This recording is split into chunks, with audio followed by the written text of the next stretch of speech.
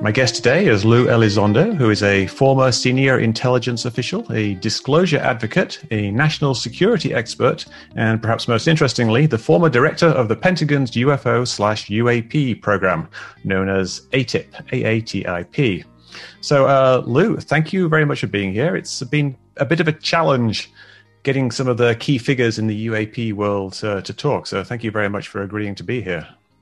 Mick, it's my pleasure, and you give me too much credit for calling me a key figure in the UAP topic. That I think there's a lot of people that probably deserve that credit. I'm probably like you. I'm a spoke in a much greater wheel. Well, I think people would disagree with you there, but thank you for your humility.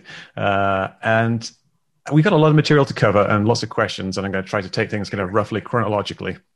But first of all, I wonder if you could just give a one or two sentence description of what you think a UAP is. What's your personal definition of a UAP? Wow. Well, Nick, I think that definition is constantly evolving, and it evolves with our understanding. There was a time in our history, and I'll try to be brief with this, but it's not a simple question. Mm-hmm. There was a time in our world where anything that wasn't a bird that we saw in our sky and it wasn't a star was mysterious, right? These supposed traveling stars, and they turned out to be planets, and then of course comets later on had this almost supernatural type of identity, if you will, where if you saw a comet in the sky, some people thought it was a sign of things to come. It was foreboding, and it would cause sickness and disease. That was by definition a UAP. And then of course we began to understand that, and then you have you have in the 1940s, you have these cargo religions that were established in the South Pacific based upon World War II aircraft flying over these remote portions of the South Pacific Sea, flying over an island, maybe dropping some provisions, and that was a UAP, right? They were gods from coming down from heaven, dropping off food for the people on the islands, and that was very much by definition a UAP. And so it's hard to say what is a UAP, because I think as we gain additional understanding into science and into technology, a lot of what was considered UAP before is not a UAP anymore. Anything by definition is an unidentified aerial phenomenon until it isn't. I think the definition of UAP is a moving target, and what was once a UAP is now something that can be explained. Okay. For me, anything can be a UAP until it's not, if that makes sense. Right. Yeah. Yeah. So, let's talk a bit about AATIP and kind of go back in time to around, I guess, 2007 when you first joined the program, which at the time was called AWSAP, AAWSAP. I think the Advanced Aerospace Weapons something program. Advanced Application Program. Yeah. Yes. What were you actually hired to do when you first? What you were tasked to do when you first joined either AWSAP or the prototypical AATIP program back then? I was asked simply to establish a comprehensive security and counterintelligence portfolio within the greater construct. My background is as a counterintelligence officer. To a lot of people, they look at that and they say, "Oh, it's disinformation." That's actually not really what counterintelligence does. I think that's a bit of a misunderstanding. Counterintelligence is really understanding what the enemy knows about us, to put it very simply. I've often told people it's like playing a game of chess, and foreign intelligence is learning what the pieces on the opposite side of the chessboard can do. Counterintelligence is knowing what your opponent knows about your chess pieces and what they can do.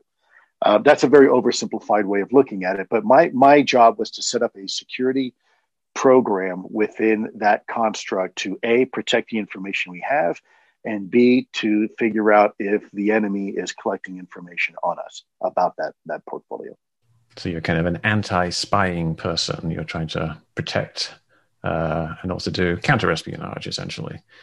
Yeah, that's typically most of the job of counterintelligence is you use the same techniques as you do in foreign intelligence collection and human intelligence, but you're doing it for a slightly different purpose. It's the other side of the coin, if you will, of intelligence operations. So when you first joined ORSAP or ATIP, what did you actually understand the program to be about? What would you say was the purpose of the program back then?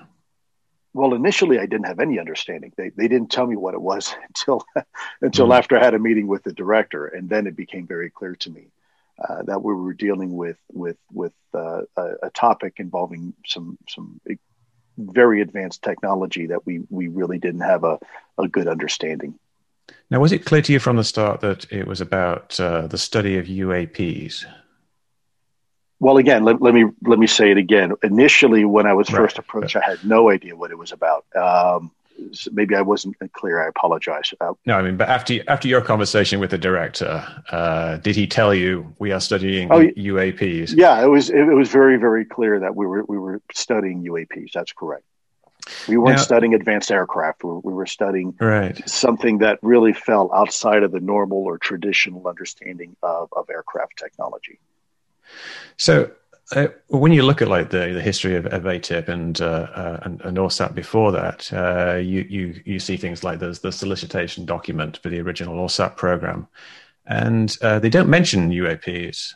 They just talk about technology over the next 40 years, I think, advanced aerospace technology and speculative things like, warp drives and quantum technology. Why wasn't anything mentioned about that type of thing in the initial solicitations and in the initial descriptions? For example, Harry Reid's letter of 2009 doesn't mention UAPs at all, even like by inference, I think. Was that kind of a secret part of the program? No, I mean we do. Let's look at the DIRTs. Most of them were unclassified, right? We do scientific and academic solicitations for studies all the time. We don't necessarily tell the side when we say we'd like to know the friction coefficient of a reentry vehicle coming in at, let's say, an altitude of 250,000 feet at a velocity of 17,000 miles an hour at an angle of, let's say, 60 degrees. What type of material can withstand that? And the reason why you might ask that, you don't necessarily in an unclassified realm tell the scientific communities because we're trying to look at enemy ICBM missiles coming in on reentry, right? So Right. you don't when you're putting out an unclassified solicitation for a study, you have to understand that at the unclassified level, anybody can read that, and so from an OPSEC or operational security perspective, you have to be very mindful of who's going to see it. And so it's very, very common practice in the U.S. government. We put out these studies all the time, and we don't necessarily tell people why. When you look at the studies holistically and you realize we're talking about warp drive and advanced materials and whatnot, then you begin to understand that, okay, we're talking about really advanced technology. Why would we be interested in that? Well, clearly it's from a national security and intelligence perspective. And what are we interested in? Well, as it turns out, as now everybody knows, it was part of the ATIP program and part of the study. So when Harry Reid, like he sent this letter to the Deputy Secretary of Defense, Secretary Lynn, in 2009, was this essentially a kind of a public relations thing then? Or was there some kind of back channel thing where he also told Secretary Lynn that the reason we are studying these things is that we are studying UAPs? It's not necessarily just speculative technology. We've seen these things in existence and we want to figure out how to do them. Would he have told him I that? can't speak on behalf of Senator Harry Reid. I can tell you he's an incredible human being, but I can't answer that question for him. But what I can say is, once again, you had mentioned why isn't the term UAP in that letter? Well, again, look at the classification of that letter. That letter isn't classified. There's no classification marking on it. So once again, that's going to go through a whole bunch of folks to coordinate that memo by the time it gets to the deputy secretary. And so what you don't want to do, again, for operational security reasons, OPSEC and InfoSec and other things, You don't want to give away more than you absolutely have to, with the understanding that there were classified briefings already. So Deputy Secretary Lin already knew what this program was doing. You didn't have to specify it and be redundant in an unclassified document if you're trying to protect. I mean, the basis of the memo itself was to establish a SAP. So in an unclassified type document, the last thing you want to do is provide something classified that's so sensitive that it should be a SAP and yet reveal it in an unclassified document. So it's not a leap of faith to understand why you're not going to see necessarily the term UAP or UFO in there, as we now know that the senator has come out and said, as many others have, and including myself, that the program has always been about the UAP issue. Yeah. So, but would that have been essentially, I don't know exactly the terminology, a SAP from the beginning? Would it have been when you came on? Yeah, they told you this is the public face of the program, and then there's the secret face of the program, which is about UAPs. I can't discuss anything that's classified. So if there were portions of that effort that were classified or considered SAP, I would not be able to have that conversation, unfortunately, in a manner like this. Right. So that was 2007, 2008. It kind of transitioned into the ATIP program, which I guess was kind of was that a refinement of the goals or a broadening of the goals? No, I think it was a refinement of the goals. It was really a closing of the aperture, where OSAP was a bit of a shotgun approach. ATIP took more of a concentrated, more laser focused approach, really focusing on the nuts and bolts of what is it and how does it work. Okay, so you're working at ATIP, and at some point you become the director of ATIP. Whenabouts did that happen? 2010. 2010. So you'd been there like 2 or 3 years. And so you're the director of ATIP. What's your actual responsibilities and your kind of day-to-day responsibilities running ATIP? Sure. Well, it was the same as the director before me. Basically, you're managing a portfolio, and sometimes it can be pretty boring. Sometimes you don't have anything to do within that portfolio. Other times it could be pretty hair raising and pretty crazy. So it depended on the day and the situation, what information was coming in. Okay. Sometimes there was nothing to do, and other times it was all hands on deck. And what it was triaging information, trying to determine if what is being encountered is a blue force, something, our own technology. Maybe we have some sort of capability that we're using or testing in the area. We didn't do a very good job coordinating with other elements within the department. Or is it a red force? Is there detected enemy or foreign adversarial technology in the area that we are aware of, right? Or is it something else? With the hope that, it was one of the first two things. It was only after through an extensive and exhaustive process of deduction were we able to, in some cases, look at some of these and say, okay, these fall really outside the parameter of anything that we have and that we're pretty sure that our adversaries have. And those were the ones that really now left your head scratching. You have to do a lot of analysis and research on and get a whole bunch of folks involved with and say, okay, what are we dealing with? And by the way, assuming this is what the cameras are seeing and the radar is seeing and the eyewitnesses are seeing, what are some of the physics and technologies that could explain this type of performance characteristic, if that makes sense? So you say, like, when stuff is coming in, was there kind of like a pipeline that kind of directed stuff to you? Was there kind of like, you get pilot reports, obviously, of like pilots seeing things in the sky, but were there like kind of reporting guidelines that would kind of direct that to There were reporting channels. There weren't reporting guidelines at the time, sadly. That's one of the things we really lacked. There were several pipelines that had been established. We were getting information through various channels. Because those channels knew that we were around. The problem was it was a bit of a catch-22.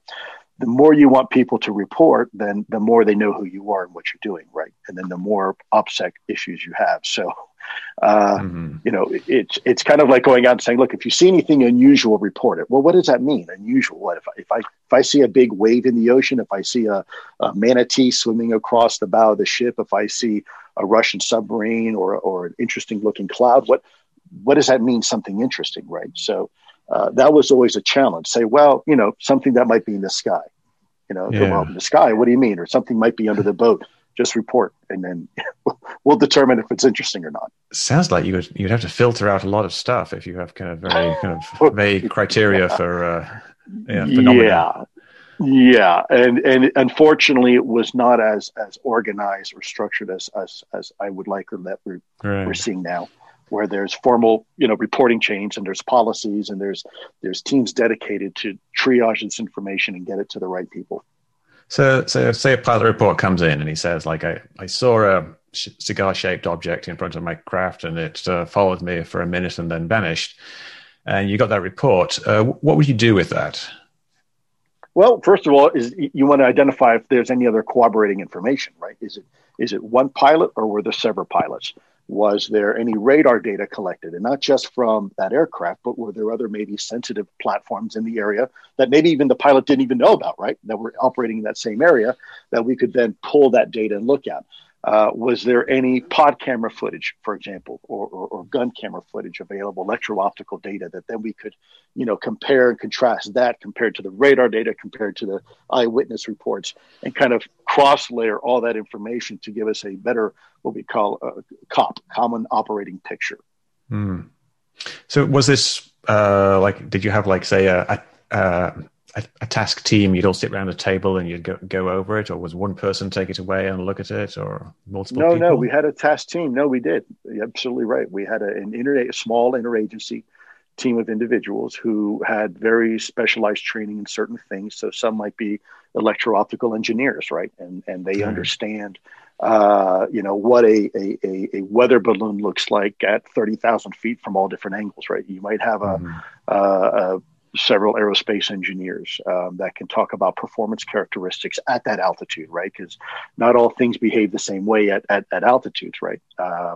And then you have other individuals. I'll give you an example, if I may, Mick.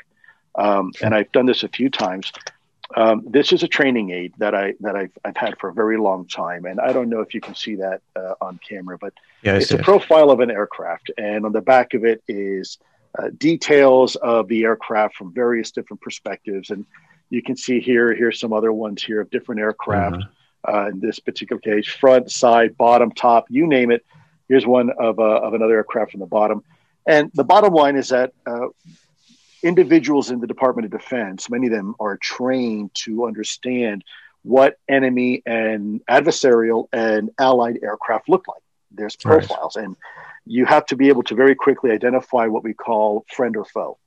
And frankly, your survival oftentimes depends upon that. And so we had experts that understood what enemy aircraft look like, their silhouettes, if you will, from various different perspectives, under various different weather conditions, under all different types of scenarios, in order to better understand what we're dealing with. And sometimes we were lucky because they would come up and say, look, actually, what you're seeing here is an Su-22, for example, doing a 60-degree maneuver, probably about a 3G turn at this altitude, and this is why you're seeing what you're seeing, right? In that case, we're kind of rub the sweat off your forehead and close the book and say, okay, great, that's the plausible answer that we're dealing with here. But in other cases, it really was, as I've said before, such a effort of mental gymnastics to try to come up with what it could have been, that it was extremely unlikely. Right. So would you have an official designation that this has been determined to be unidentified or determined to be a UAP? Yes, correct.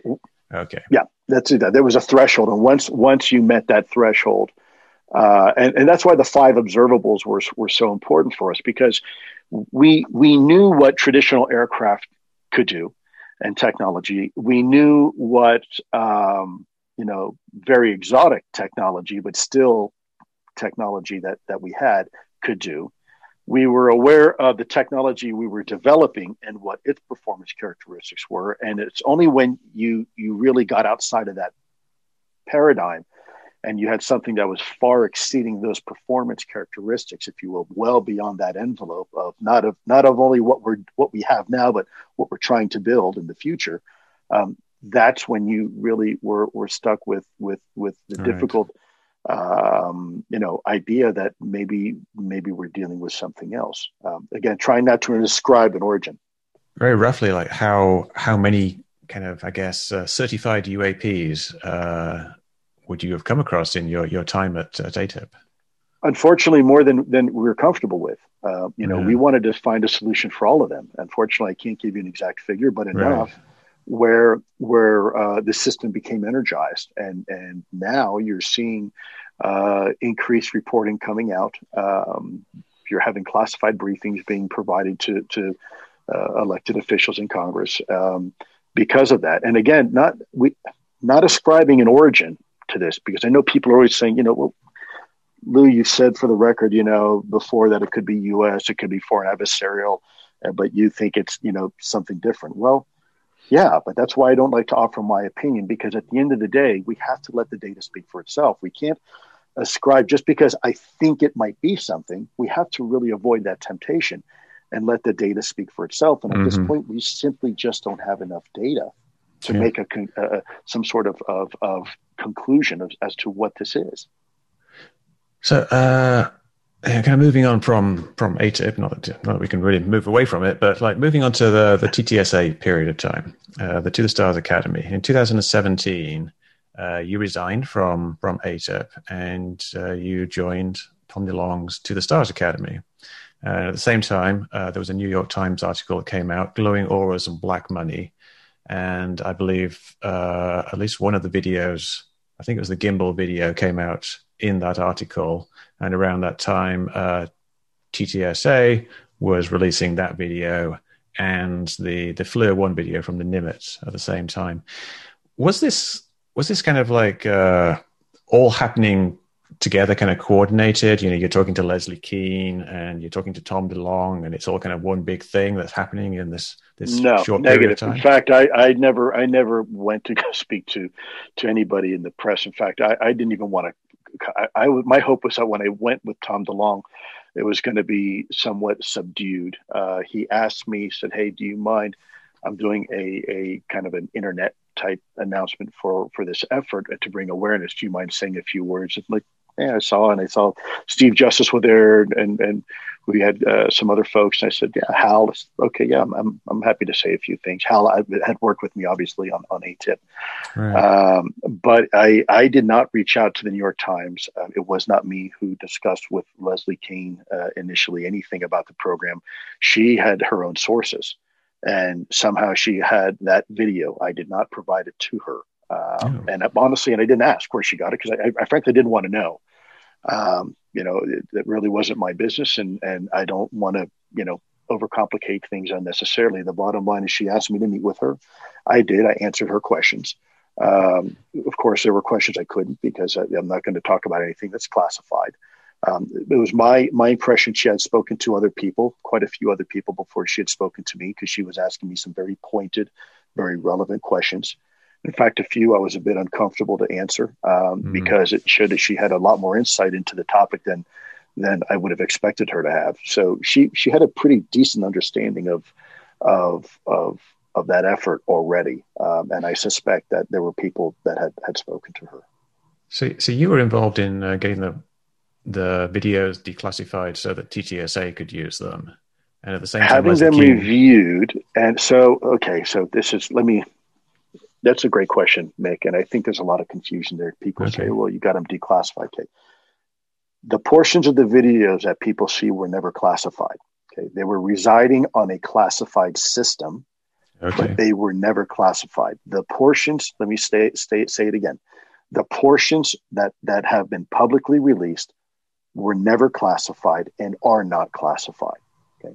So my part in that, and it was after speaking with my office, it was general consensus, but I was a senior guy, so it was my signature, was try to get these videos released, the unclassified portions, so they could be brought out to a wider audience for a more generalized distribution and analysis, because we did not, after banging our heads against the wall for quite a few years on this type of stuff, we realized that within the intelligence community, we weren't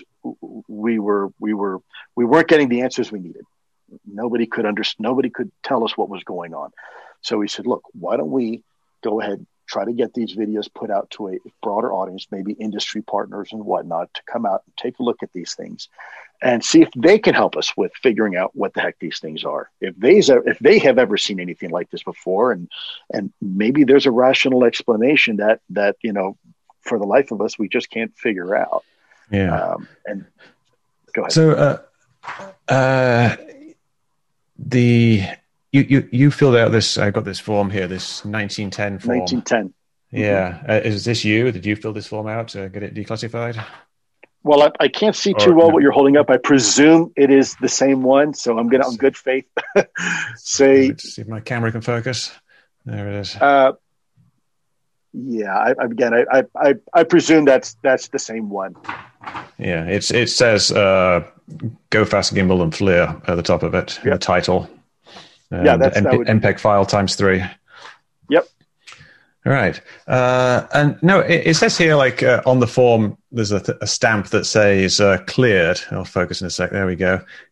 Cleared for open publication. Now, does that mean that it's basically anyone in the public can have it and you can get That's correct. That's exactly what that means. If you look at the actual DoD directive on DOPSR, there is no, initially when I asked them, hey, I'd like to keep this in very controlled channels, the response to me was, you can't do that. Either it's releasable to everybody or it's not. So I said, well, that's fine. I'm happy if you're okay with it being released to everybody in the general public. That's your call. That's not my call. And when I say your call, there was some dispute over that. I think some spokesperson said that you had to agree to what it says on the form, and on the form it says not for publication, research and analysis only. So because you don't publish videos, okay? This is not a book. So DOPSR, primarily, if you look at the mission of DOPSR, even though everything has to go through the security review for pre-publication review, you release videos. You don't publish videos. You publish books, right? You don't publish videos. So that's why you see they're not for publication. This is we're not talking about a book. This is for research and analysis. These are videos that we want people to look at so they can tell us what it is going on here. And the emails exchanges you see between DOPSR and myself, they say in there, hey, look, you know, we don't have a problem with these going out at all. And in fact, if you look at the DOPSR regulations, that category, when it says releasable to everybody, that means releasable to everybody. That is in the definition of the actual DOPSR little handbook that is publicly available for anybody to read. And that, by the way, is not my stamp. That's DOPSR's stamp. Yeah. So that means that they have cleared. Yes, sir. All right. So you said these three segments of these videos were not classified. They were on a classified system, and so you had to get them cleared to get off that classified system. And you're saying segments, and that kind of implies that there's longer versions of those videos available. Have you seen the longer versions? I can't go into that, unfortunately. If longer portions exist, that's not for me to discuss. All right. So I can say that. Go ahead. I'm sorry. The title of the videos that they list it here, Go Fast, Gimbal, and FLIR. Where did those titles come from? Oh, couldn't tell you. FLIR, if I could take a guess here, FLIR is forward-looking infrared. Right. But who comes up with these titles? Usually whoever the owner of the film is, right? So when the film is first taken, it's put on, let's take the Nimitz, for example. That video came to us already with the name on it and the metadata and everything else that's contained in that video. So whoever is the originator of that, would be the one who usually assigns the name in the first place. But do you personally know the significance of the three names? I don't, only what I would presume to be, again, FLIR, Okay. right? Forward looking. I don't think it stands for, you know, I don't know. Since we're Fred and Lonnie's. Talking about the 1910, let's see if I can just get this up here. Right here, it says UAVs, balloons, and other UAS. Now, UAV is unmanned aerial vehicle. UAS would be an unmanned aerial system, and balloons. Why did you mention those three things on the form? Because when people are going to look at it, they're going to say, what is this? And unfortunately, that is an unclassified document. Understand, we had been reeling from the WikiLeaks situation. We knew that our systems had been compromised, and we also had a very significant insider threat. So the last thing I was going to do was try to compromise overtly an ongoing sensitive effort to the open public, knowing that our systems could be compromised. That is an unclassified document, and I have to submit it in that unclassified manner. I don't have any other option. If you look at the 1910, the directions are you have to provide this in an unclassified manner, which is the 1910. You can't classify it. So how do you, again, this goes back to the same logic with Harry Reid. You can't put an unclassified memo to the Deputy Secretary of Defense with classified information in it. So how do you do that? Well, you can't. So what you do to make sure that you are okay is you make sure that the OCA, the Original Classification Authority, is the one who's ultimately going to approve the release of that, who does know the significance of those videos, right? And that's why you see in there where it said, look, you need to check with the Original Classification Authority, which was, well, I'm not going to say it was, but it went to that office and they turned around and said, yes, these are truly unclassified. And in fact, we took it a step further. My office, because of the uniqueness of these videos, we actually went to two of the most senior foreign disclosure officers, FDOs, in the entire Department of Defense to have them actually review the videos and say, okay, even though now DOPSR has said they are unclassified and the OCA has agreed that they are unclassified, we have the release. We want to do one extra level of due diligence just to make sure, is there any possibility that releasing these videos, if they come out into the public domain, can cause some sort of compromise of national security information if it gets into foreign adversarial hands? And that's why we went that extra step. And we went why balloons? Why did you use balloons as a generic descriptor? Well, let's go back to the beginning of our conversation, which I think you agreed with me, maybe not, that anything is a UAS until it's not, right? Anything is a UAP until it's not. Unmanned aerial system. Well, what does that mean? Well, if it's not a human being inside it, then it is technically a UAS. It is an unmanned, it's aerial, and it's just some sort of system. Okay. Same thing with UAP. So, it's not disingenuous to say that, because we frankly don't know what we're dealing with. Now, clearly in the videos, we're probably looking at something that is not that. After an extensive analysis that was done, and I know some people argue about that, and that's fine. I respect. Well, I'm just about to argue about that, actually. Sure, because I'm one of the people who's done a lot of analysis, independently on these three videos, and I like to talk about them and kind of get your take. Have you ever seen any of the videos that I put out analyzing these videos? I'm aware of your work, Mr. West. Yes. Okay. All right. So let's start with the FLIR video, the Nimitz video. And my hypothesis there is that it's some kind of distant flying plane or drone or something like that, and that it doesn't make any sudden movements. Now, a lot of people, they look at this video. It's kind of this blurry video taken by Chad Underwood. It's very low resolution, and you see the thing kind of jumping around. But I think it always coincides with a change in the camera system. And I did a detailed breakdown where I went through the video one step at a time, saw when the camera had changed, or there was some kind of camera rotation or a lens change, or change from IR to TV mode. And it was always correlated with some kind of movement of the object and a loss of lock and then a regaining of lock, until the final thing where there was one big camera movement and there was a loss of lock and it just didn't regain the lock. And then the camera changed from tracking mode to, I believe, the ground tracking mode, and then the object itself went off to the side. Are you aware of well, first of all, like, what do you think of that analysis, if you're familiar with it at all? And do you think that it's been proven the other way? I think, let me answer great questions. And you have a couple questions there, so I want to make sure I'm thorough and answer them appropriately. Do I think your analysis is valuable? Absolutely. It's always valuable. Did we conduct our own analysis? Absolutely. Very comprehensive analysis. Did we come up with the same conclusion you did? We did not. And my question to you would be, is you're looking at the video. Are you certain that there's not other video, or perhaps that there's also perhaps radar data that correlates with what the pilot testimony?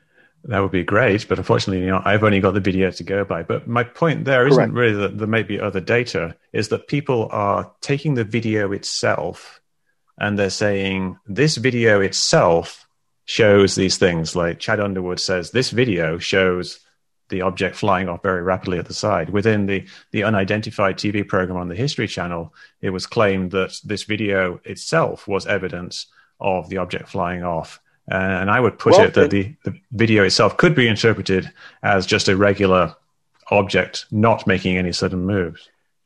I think your interpretation is I think you're certainly entitled to your own opinions and your own interpretation. I will tell you, with my experience, take it for what it's worth, that was not the interpretation. And we look at things in the government, we tend to look at things holistically. We try to avoid single source reporting from an intelligence perspective. It's kind of a no-no for us, right? Just like in the world of reporting, you never look at a single source. And so that's why it's important to look at these videos in the greater context of in the manner in which they were taken and the circumstances. So, anybody can look at a video, and we see all the time videos that show things that appear to be marvelous and then turn out to be not so much, right? And then in hindsight, there's also other examples where you look at something and something seems to be fairly rudimentary, and all of a sudden you realize, after some careful analysis, that it's actually extraordinary. And my caution to anybody out there, is when you're looking at a video, understand that a video itself is only going to tell you so much.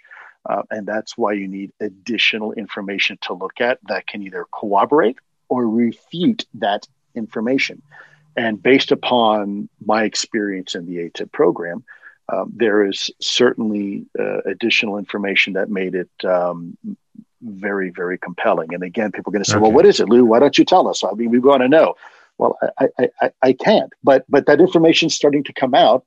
And when you look at that data that's compared to not only what you see on the GAN camera footage, what you hear with the eyewitness testimony, what you see on the Hawkeye radar information, which is backed up by the Spy 1 radar data from the Princeton, and possibly, and I'm not going to say yes or no, other sensors that were in the area at the time. Now you've got a much more complete picture of what's actually going on. It would be great if I could get that picture, of course, but unfortunately, I'm just like, a member of the public. All I have access to is this one video. But let's move on to the next. And I respect that tremendously, and this is why, Mr. West, I wanted to have this conversation with you, because I think it's unfair for me to criticize you, and I think it's unfair. No, I'd be happy for you to criticize me. No, it's not. It's not a personal thing. I think everybody's entitled. No, to I didn't mean that. But I mean, this is criticize specific things that I've said is fine. Like if I've said something that you think is wrong, then I would be happy to be sure. Well, there's a difference between being critical analysis and criticizing, and okay. I think let's critical stick analysis. To the former. Okay, the gimbal video is a bit more self-contained, I think, because there isn't that much kind of other stuff associated with it, at least in public. The gimbal video shows what looks like a little flying saucer type thing, and it's got this aura around it, and that was kind of reflected in the title of the New York Times article, "Glowing Auras and Black Money." But the Aura was later discovered to be just kind of a standard artifact of the infrared camera system. It's this thing called an unsharp mask, which creates contrast in the boundaries between light and dark. And yet this was something that was promoted on the TTSA site, that there was an Aura, on the New York Times thing. It was on unidentified. Why wasn't this discovered? If it's such a fairly simple thing that it's just an artifact of the camera. Even Jeremy Corbell now admits that it's just an artifact of the camera. Why wasn't this discovered right from the start? Well, because I don't subscribe to that. I think you can look at something and say, oh, it's a artifact of the infrared and heat signature, but are you sure there was even a heat signature creating that? I mean, I don't know the physics, what creates that, and whether it is something naturally occurring or not. But there are other explanations. What you see on a camera, you can say, well, this explains that. Well, but there's other things that do too. And you're assuming that it had a heat signature, right? Because what do you mean by a heat signature, though? I think there's a lot of confusion as to what a heat signature means. So from your infrared. So infrared, in a technical perspective, you're looking at light wave energy below the visible spectrum of the red frequency, right? So infrared, which means below red, and you're usually typically dealing with that type of signature can be attributed to heat, right? Infrared. We use infrared cameras. If you're getting a picture of something, aren't you getting a heat signature? It's an infrared camera. You can only see it if it has a heat signature. Well, that's not true. What you see is contrasting in temperatures. It's not necessarily heat. You can also see with infrared cameras cold spots, which is the absence of heat. So my point being is that, we have to be very careful when we're looking at something. If we see something that fits a conventional model, well, okay, great. But I guess my word of advice to anybody, and this is including folks in the government as well, always look at the second and third order layers of data. It's important not to, and this is what we found in AATIP. In some cases, it would help us find conventional explanations. In other cases, it didn't. If you see something, an accident on the street, for example, you see two cars collide and one naturally assumes one car hit the other. Well, okay, it may appear that way, but you have to start, that's where the investigation really is important, that investigative process, to make sure you're not assuming or presuming something simply based upon looking at something in a video. Sure. That's what it looks like to me. It looks like it is a glare of a heat signature, which would be like something like a jet. Like my broader hypothesis with this is that, if you have a heat source, which I'm simulating here with a light source, and you shine it at a camera, then you get this glare around it, which is much bigger than the heat source. And we see this in videos of jets. The heat source covers the jet itself. It actually something that does actually happen. It does happen. You're right. That's called lens flare. Yeah. That's not really lens flare. Lens flare is the reflection. No, this is lens flare over here. The reflection within the lens. This is glare. But your lens flare is creating a halo effect, if you will, from the object. And so a lot of people have said, well, this is an artifact of the camera, or this is lens flare, or this is an uneven distribution of light energy, as you say, from a heat source, creating this fuzziness, if you will, or this aura. But again, you have to understand temperature differences. You have to understand heat differences. You have to all those things to determine. And I have done a lot of research on this, but one thing that really I think sways the argument here is that in the gimbal video, you've got this saucer-shaped thing in the middle, which you say might not be a glare, but I think it is a glare. And at some point, you see it rotate, which is very strange, and it's the thing that gets everybody excited. But if you look at the high quality versions of the video that were finally released by the DoD, you see that the horizon stays solid. It stays at a certain angle. I think it'd be this angle. And then you see this thing in the middle here. And you see the shape of this thing rotate. But you also see light patterns in the sky rotate coincidentally with this thing here at the same time, which seems to suggest to me that that it is, in fact, the rotation isn't a rotation of the object itself. It's a rotation of something in the camera system, which is causing these reflective internal patterns to rotate and this glare to rotate. Is that something that was even considered?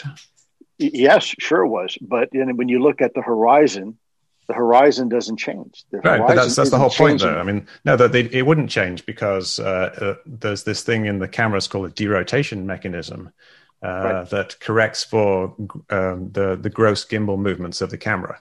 You know the thing. It's a 500-pound, 6-foot-long pod, and it's got this very heavy front thing at the end. And when that thing does a big rotation, that thing itself weighs 80 pounds or something.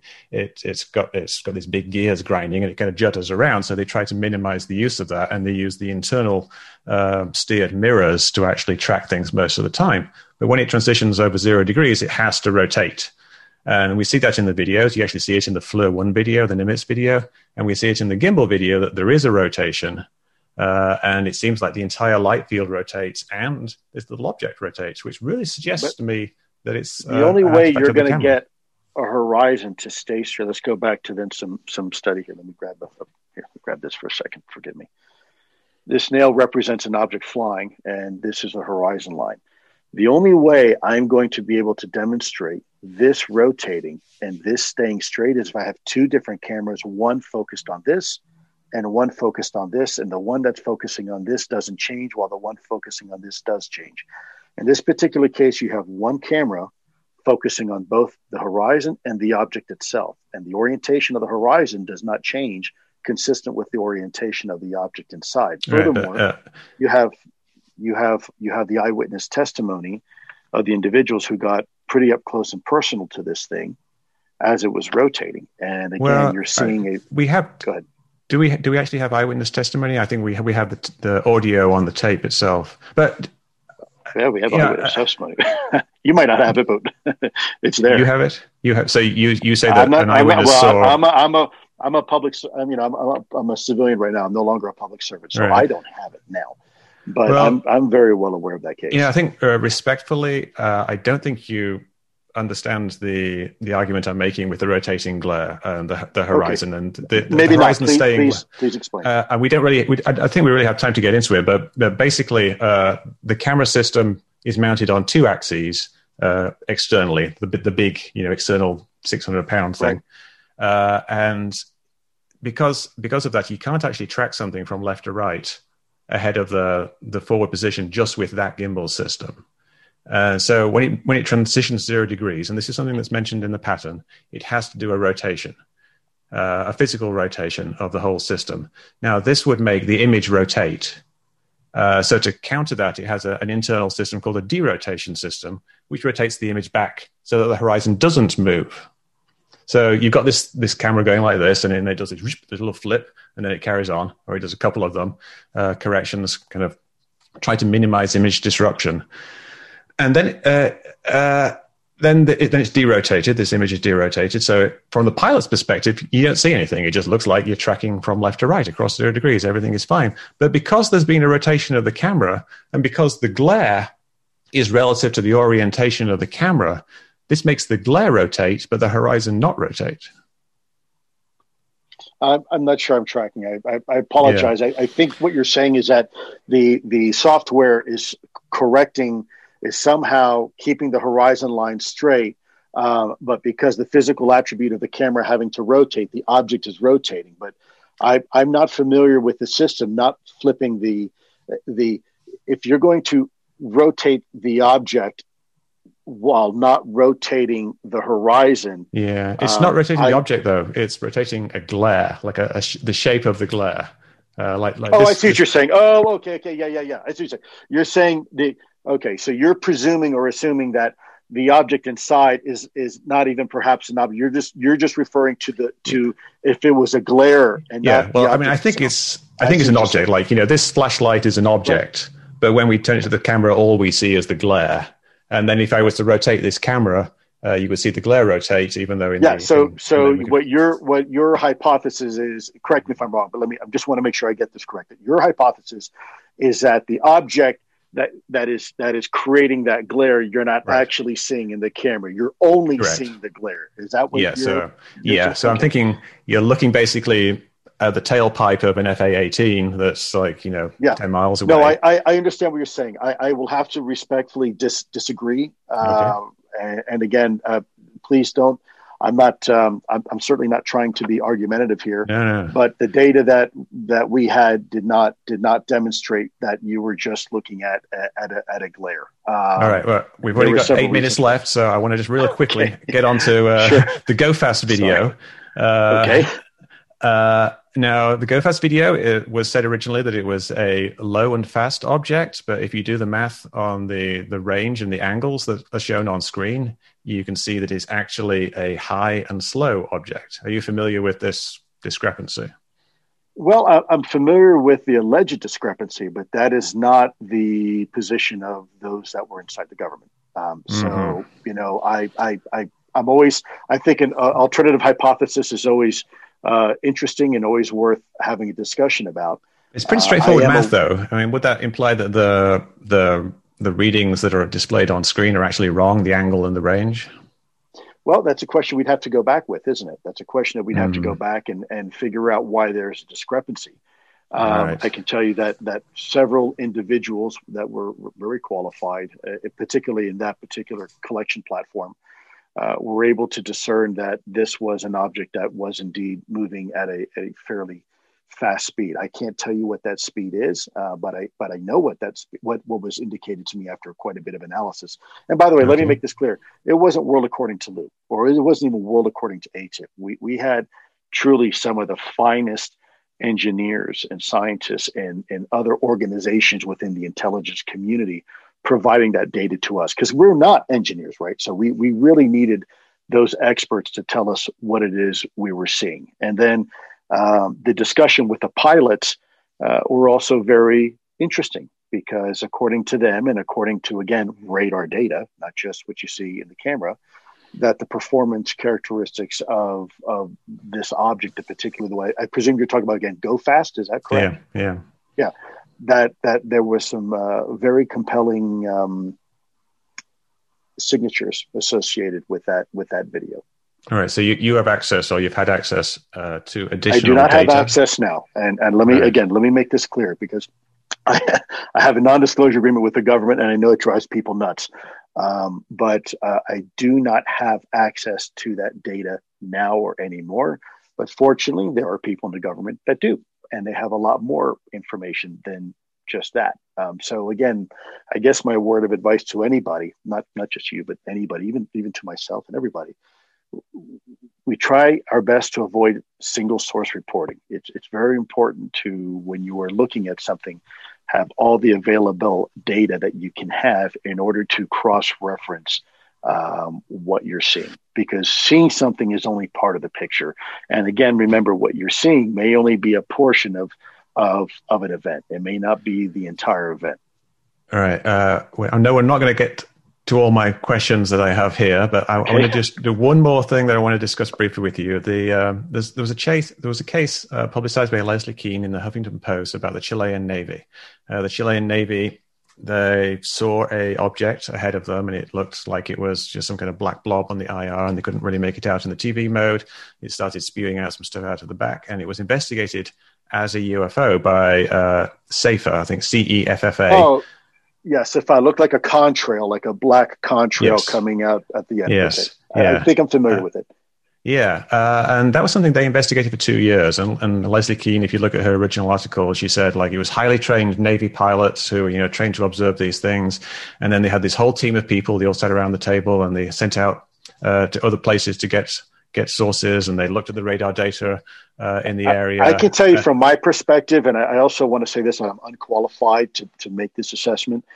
To me, it looks, when you look at the video, it looks like a plane. Looks like an aircraft traveling at a relative, cruising speed. But I wasn't there for that. And I will tell you now, I do not, nor did I have access to any of the data that the Chilean military had access to. So I guess cannot. Go ahead. My point here is that, we've got this group of highly trained people, like the Chilean. I mean, I'll Probably not as good as the US Navy, but they're still they're pretty good people. Hey, listen, you know what?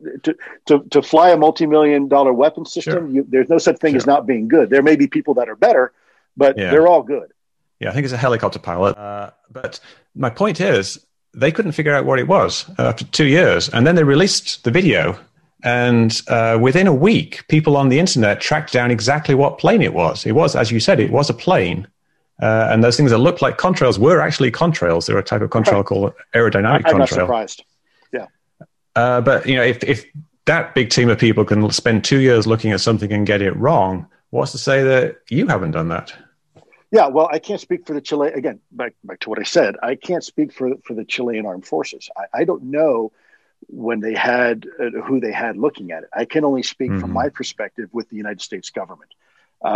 You're asking me to hypothesize the capabilities of aerospace engineers, if they were used at all, in Chile. Right, but a bunch of nerds on the internet figured it out in less than a week. I think it was about 3 days before the plane itself was ideated. I think that's testimony to the wonderful world of social media and the World Wide Web. Yeah. This is exactly why the UAP issue on social media, and as we're seeing now on Twitter, is so good, because you're getting a lot of different perspectives and a lot of different minds looking at the same object. But I can tell you what I saw in that Chilean video, for me is not what compelled me to continue to pursue this in the government. What I was privy to was far more compelling than what I saw in that Chilean video. And by the way, no disrespect to anybody who's been part of that Chilean video analysis, because again, I don't know them personally, and it's not a personal thing for me. My honest opinion, it looks like a typical standard aircraft, probably a commercial plane. Maybe with a slight increase in altitude, and you're looking at its contrails, probably from twin engine, I suspect. I don't know for sure. But it looked like that to me. An interesting thing about that case is if you look at it, it is actually, you can't see the plane in the infrared. All you can see is the glare of the engines, which is a lot bigger than the plane, which is very similar to the gimbal video. But I guess my point here is, I think this is why I don't entirely believe. When I don't believe you, I believe that what you're saying is true, but I think there is a possibility still that you may be mistaken and your group may be mistaken, even though they're highly talented people and they've got all this extra information. I still feel that because the Chilean government messed up. Well, I'll tell you one thing for sure: governments mess up all the time, Mr. West, and we're fooling ourselves if they don't. I mean, we're not going to go into anything political here, but we've started wars off of mistakes. Okay, so if anybody thinks that their government is perfect, then I've got a bridge to sell you. But the government is trying, and I think that when you apply, the talent and resources that we had available, it paints a very compelling picture. Do we have the answers? No. That's why they're called UAPs, because at the end of the day, we don't know what we're dealing with, and maybe it is in some cases, something that can be conventionally explained. In these three cases, I beg to differ. But that's okay, because that's the beauty about this conversation. Yeah, I think ultimately, the truth has nothing to fear. The truth always comes out. And if it turns out to be, a kid with a remote controlled airplane with some tinfoil wrapped around it to, spoof a camera, then so be it. And we have an answer, right? And I think that's okay. Yeah, we're all searching for answers here, and this is and look, as far as belief, I look, there's four categories of people, and I know we're going over my time, but let me if I may just digress here. Sure. There are four categories of people. The first category are those, no matter what happens, they're always going to be believers. The second category are those people that believe now, but they can probably be convinced otherwise if there's compelling information. The third category of people are those people who don't believe, but can probably convince otherwise if there's compelling information. And the fourth category is those people who are never going to believe no matter what happens. Okay. Sure. My job is not to convince anybody of anything. I'm not trying to have any, I don't give a damn if people believe me or not. My focus has been getting the government engaged to figure this out, which is what it should be doing. Whether it's a balloon, whether it's little green men from Mars, whether it's a Russian news surveillance platform or anything else, the government has a job to figure it out and not ignore it, period, full stop. And so that is what compels me to continue doing what I'm doing and have this conversation, openly with anybody who wants to have it. I don't get paid a penny for this. I don't have my YouTube channel. I'm not getting advertisements. I'm doing this because I believe in what I'm doing. And I'm not going to focus on the first category, those people who are true believers, and those people who, in the fourth category, people who no matter what will never believe. I'm not going to convince them either way. It's a waste of time. And so I don't come out here for people to say, oh, I want you to believe in me or believe what I'm saying. That's irrelevant. What I'm trying to say is get the data, get the government to do what it needs to do, collect more data so we can figure this out. That's all this is about for me, because I've seen the compelling data back when I was in the Pentagon, and it was very compelling. And I can tell you that the senators and some of the people in our government have received now similar briefings with even more relevant data, and they are all unanimously coming out saying the same thing. Anybody who's received that classified briefing has come out and said, we need to take this seriously. And that's really my only perspective in this, is that I think we can both agree that we need more data. Yeah, I'd love to have more data. And we need more transparency into this. Yeah. I would certainly put myself in the category of people who would be convinced by compelling data. I would love to see this data that you unfortunately are unable to share with me. But for now, I think that data is starting to come out. Yeah, I do think that would be great. Well, I guess I can wait. And it's coming out in a legal way, right, where nobody gets in trouble. So yeah. Well, I have a huge list of questions yet to be answered.